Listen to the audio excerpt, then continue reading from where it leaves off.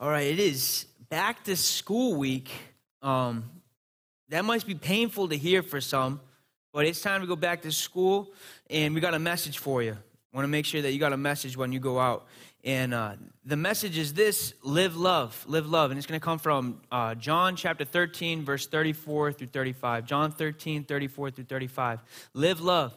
Actually, this is our motto in Children's Church. And what we do, actually, I have the big, we don't have it today, but I have the words up there. It says live love, right? So I go, say live love on the count of three. 1, 2, 3. And then they say, dude, that was so weak, man. All right, let's go again. Ready? On the count of 3, I want you to say live love. Ready? 1, 2, 3. Dude. Welcome to Children's Church. All right? This is how we do it.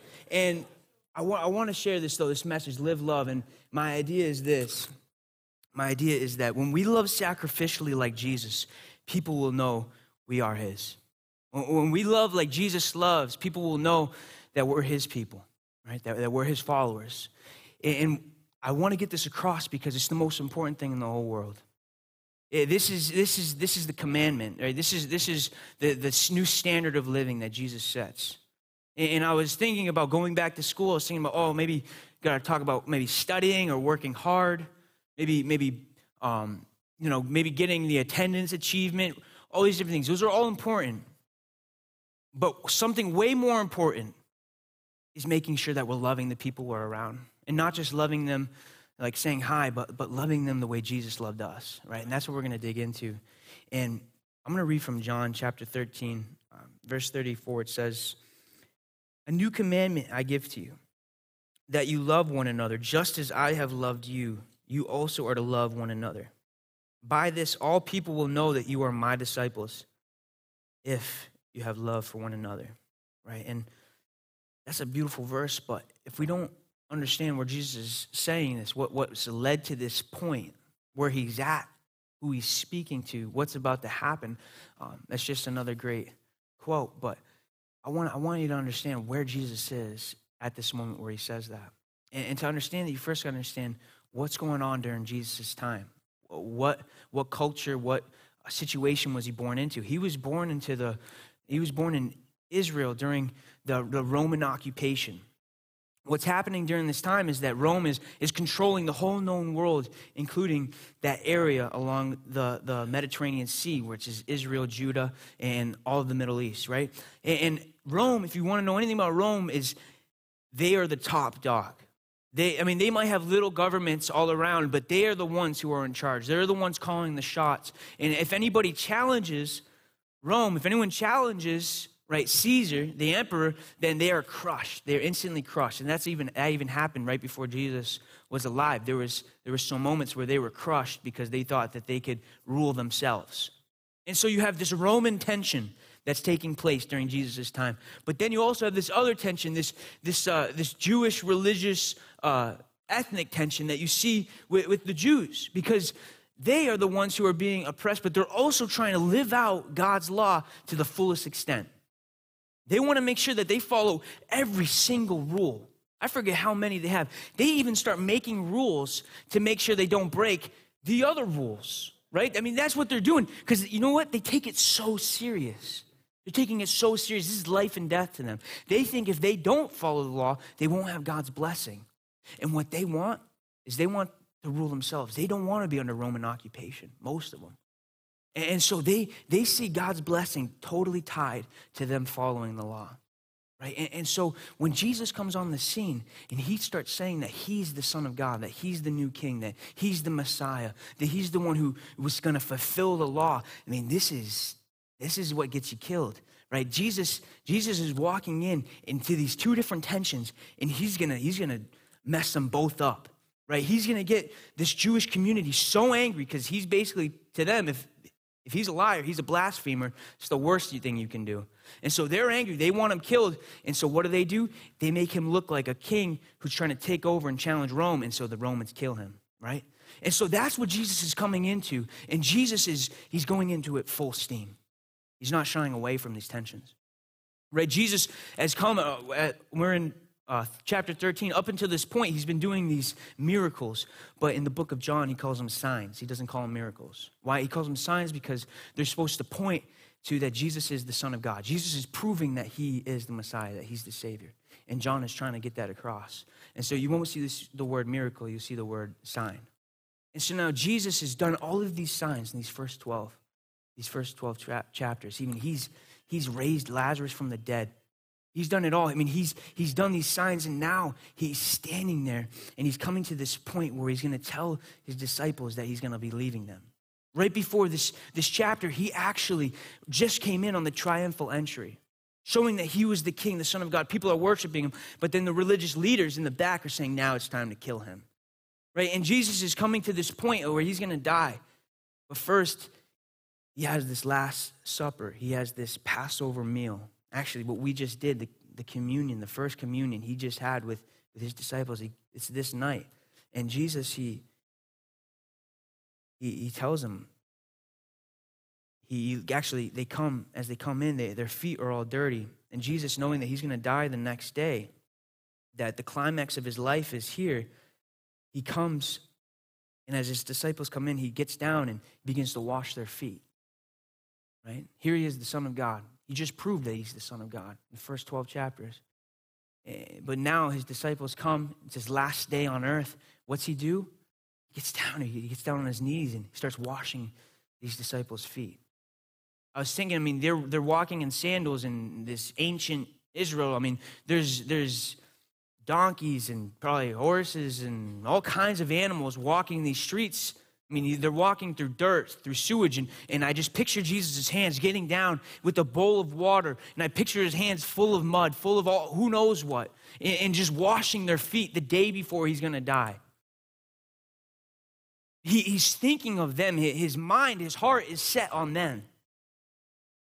And then right after he's done washing their feet, he says, now someone's going to betray me.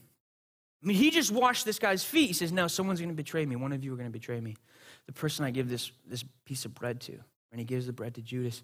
And then he says to Judas, go do it quickly. And Judas leaves. And the disciples have no idea what's happening. They think Judas is just going out to do an errand for Jesus. They don't understand. It doesn't make sense to them. But Jesus is actually sending the person who's going to betray him, sentence him to death, basically. He's sending him out. He's not just sending him, but he's sending him with clean feet to run, to walk. The feet that brought the message to these people who want to kill Jesus were cleaned by Jesus. And then he gets to this verse that we're reading. He says, I'm going to leave you in a little while. You can't come with me. But he says, a new commandment I give to you, that you love one another, just as I have loved you. You also are to love one another. By this, all people will know that you are my disciples, if you have love for one another. And how did Jesus love? If we're to love one another the way Jesus loved us, how are we supposed to love? How did Jesus love these disciples? He died for them. He washed their feet. He thought of them. His total focus was on them. He was loving sacrificially. That's what he was doing. And what I see in this passage is that this new commandment, it's new because there's a new standard that's never been seen before, right? The old standard of love in the Old Testament was love your neighbor as yourself, right? And that's a high standard, to love your neighbor as yourself. But Jesus has now come and he's created this new standard, which isn't based on just words, but it's based on the acts of his own life and even his death.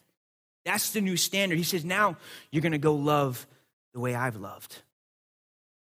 Right? It's this new standard of love that no one's seen before. It baffles people to this day, right? He's loving them with all of his life. John 15:12, Jesus, same conversation. He's going to say, there's no greater love than to lay down your life for a friend. Paraphrasing.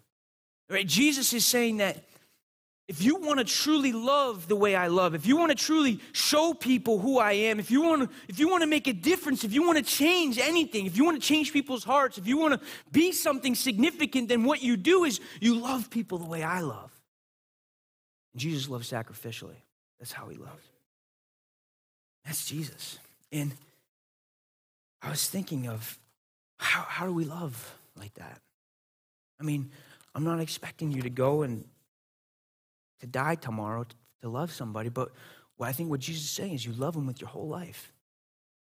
You love them when it hurts.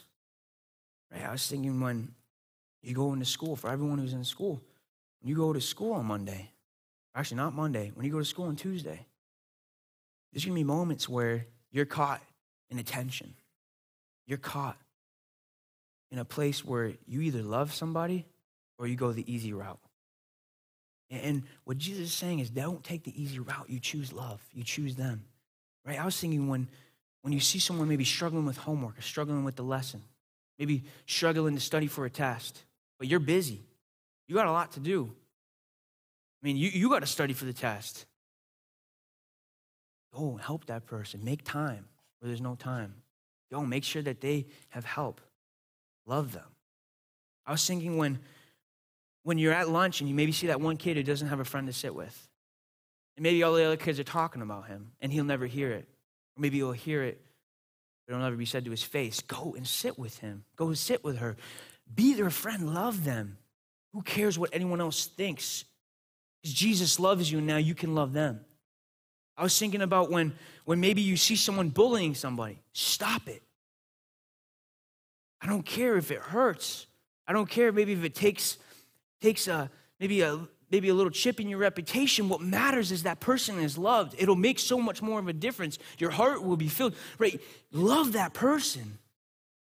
Or I was thinking, love that bully. Be kind to the person who's mean to you. Stand up for yourself, but make sure they know that you care about them. Hurt people hurt people. Love. Live love, right? That's what Jesus is saying. I was thinking even when maybe someone doesn't have enough lunch money. Maybe they're going through hard times. Share your lunch. Give them your lunch money. Make sure that they have enough. And don't do it. I mean, don't tell anybody that you're doing it. Make sure they know that you don't care what anyone else thinks, but what you care about is that they're loved, right? That's true love. Right? He's saying, live this love. Love sacrificially. Love when it hurts. I was thinking even at your job. When there's gossip going on, stop it. Cut it down. People might not like that you're doing it, but tell you what, you're loving somebody.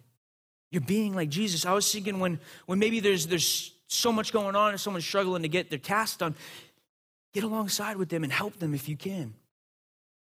Even if it takes away, even if it's hard, even maybe you have to work a little more. I was thinking when maybe someone's been unkind, maybe a boss or a coworker or employer, someone's been maybe demeaning, love them. Show that you care. Show that they mean something to you. Don't brush them off. Or I was thinking when maybe even in your family, making sure that there's time. Maybe you need to spend time with your wife or your kids. Make sure that you're spending time. Don't maybe work that overtime that week. Give them yourself, even if it hurts, right? Or maybe if it's when you get home, you want to watch your favorite TV show. Maybe turn the TV off and then go and get an ice cream cone with your family or go and throw the ball or make sure that they know how significant they are to you. Or even it could be working extra hours to make sure you can go on that family vacation. But all of these examples, everything that we see is if you want to love like Jesus, it's going to hurt. It's sacrificial, right? I thought of it like this. This is our back to school week. I got to do an object lesson, right? And this is how I think. This is what I was thinking of, right? A lot of water in here. This is dangerous. All right. Whoa. No, just kidding. All right. So, this is what I was thinking of. If your cup is a life, right? And all these cups are people's lives around you. And this is your life. In order to love them, at times it's going to hurt, right? At times it's going to hurt. And I thought of it like it's like pushing a hole through the cup. It's going to hurt at times. In order to love, you got to pour out. You got to pour out of yourself. Pour out your time. Pour out maybe your money. Pour out maybe your skill sets, right? And in order to love, it's going to hurt. It's going to be sacrificial. If it doesn't hurt, then you're not maybe loving like Jesus, right? And what I see is this, is that when Jesus is the one who loved you first, when the love that you're basing it off of is his love, what actually happens is that when you begin to love others, even though you're sacrificing, your cup is always full. And what happens is it pours out into them, but your cup is never empty. That's what I see in this passage. I see this living love. This living love means that we're basing it off of his love. That's what that is. And what I love is this quote. It says this: Christian love sets aside social status, cultural norms, and the comfort of convenience to joyfully meet the inconvenient needs of others. That kind of love looks like Jesus, the sinless God-man on his knees before the sinful men he came to save. And when you choose to love and are wronged in return, Jesus will look even more real and beautiful in your love. I mean, when you walk into school, when you go to work, and they see that you're always pouring out. You're pouring out, but your cup is always full. That your heart is full, even though you're blessing everyone else. They will be baffled. They won't know how it happens. They will be just struck with, what is this? Why? Because what they're seeing is something supernatural. What they're seeing is something beyond what this world can offer. What they're seeing is the love of Jesus being poured out through you. And what happens is that you become a witness through your love, through this self-giving, through this sacrificial way of living, right? That's what this is. And it shows people Jesus. You're actually bringing Jesus to people when you love them the way he did. You're bringing his presence. You're bringing him wherever you go when you love this way. And if you want to see school be different, if you want to see your friends be happy, if you want to see people come to this new place, just love them. Love them the way Jesus loved. Man, I was thinking about how, I don't know if you ever heard of nuclear fission. It's how they produce energy, right? And these nuclear plants, they produce a ton of energy, but it's dangerous. It can be dangerous if done wrong, and it's hard to do, right? But now they're coming up with this new way called nuclear fusion, right? And this is actually how they do it. This is actually what happens in the sun.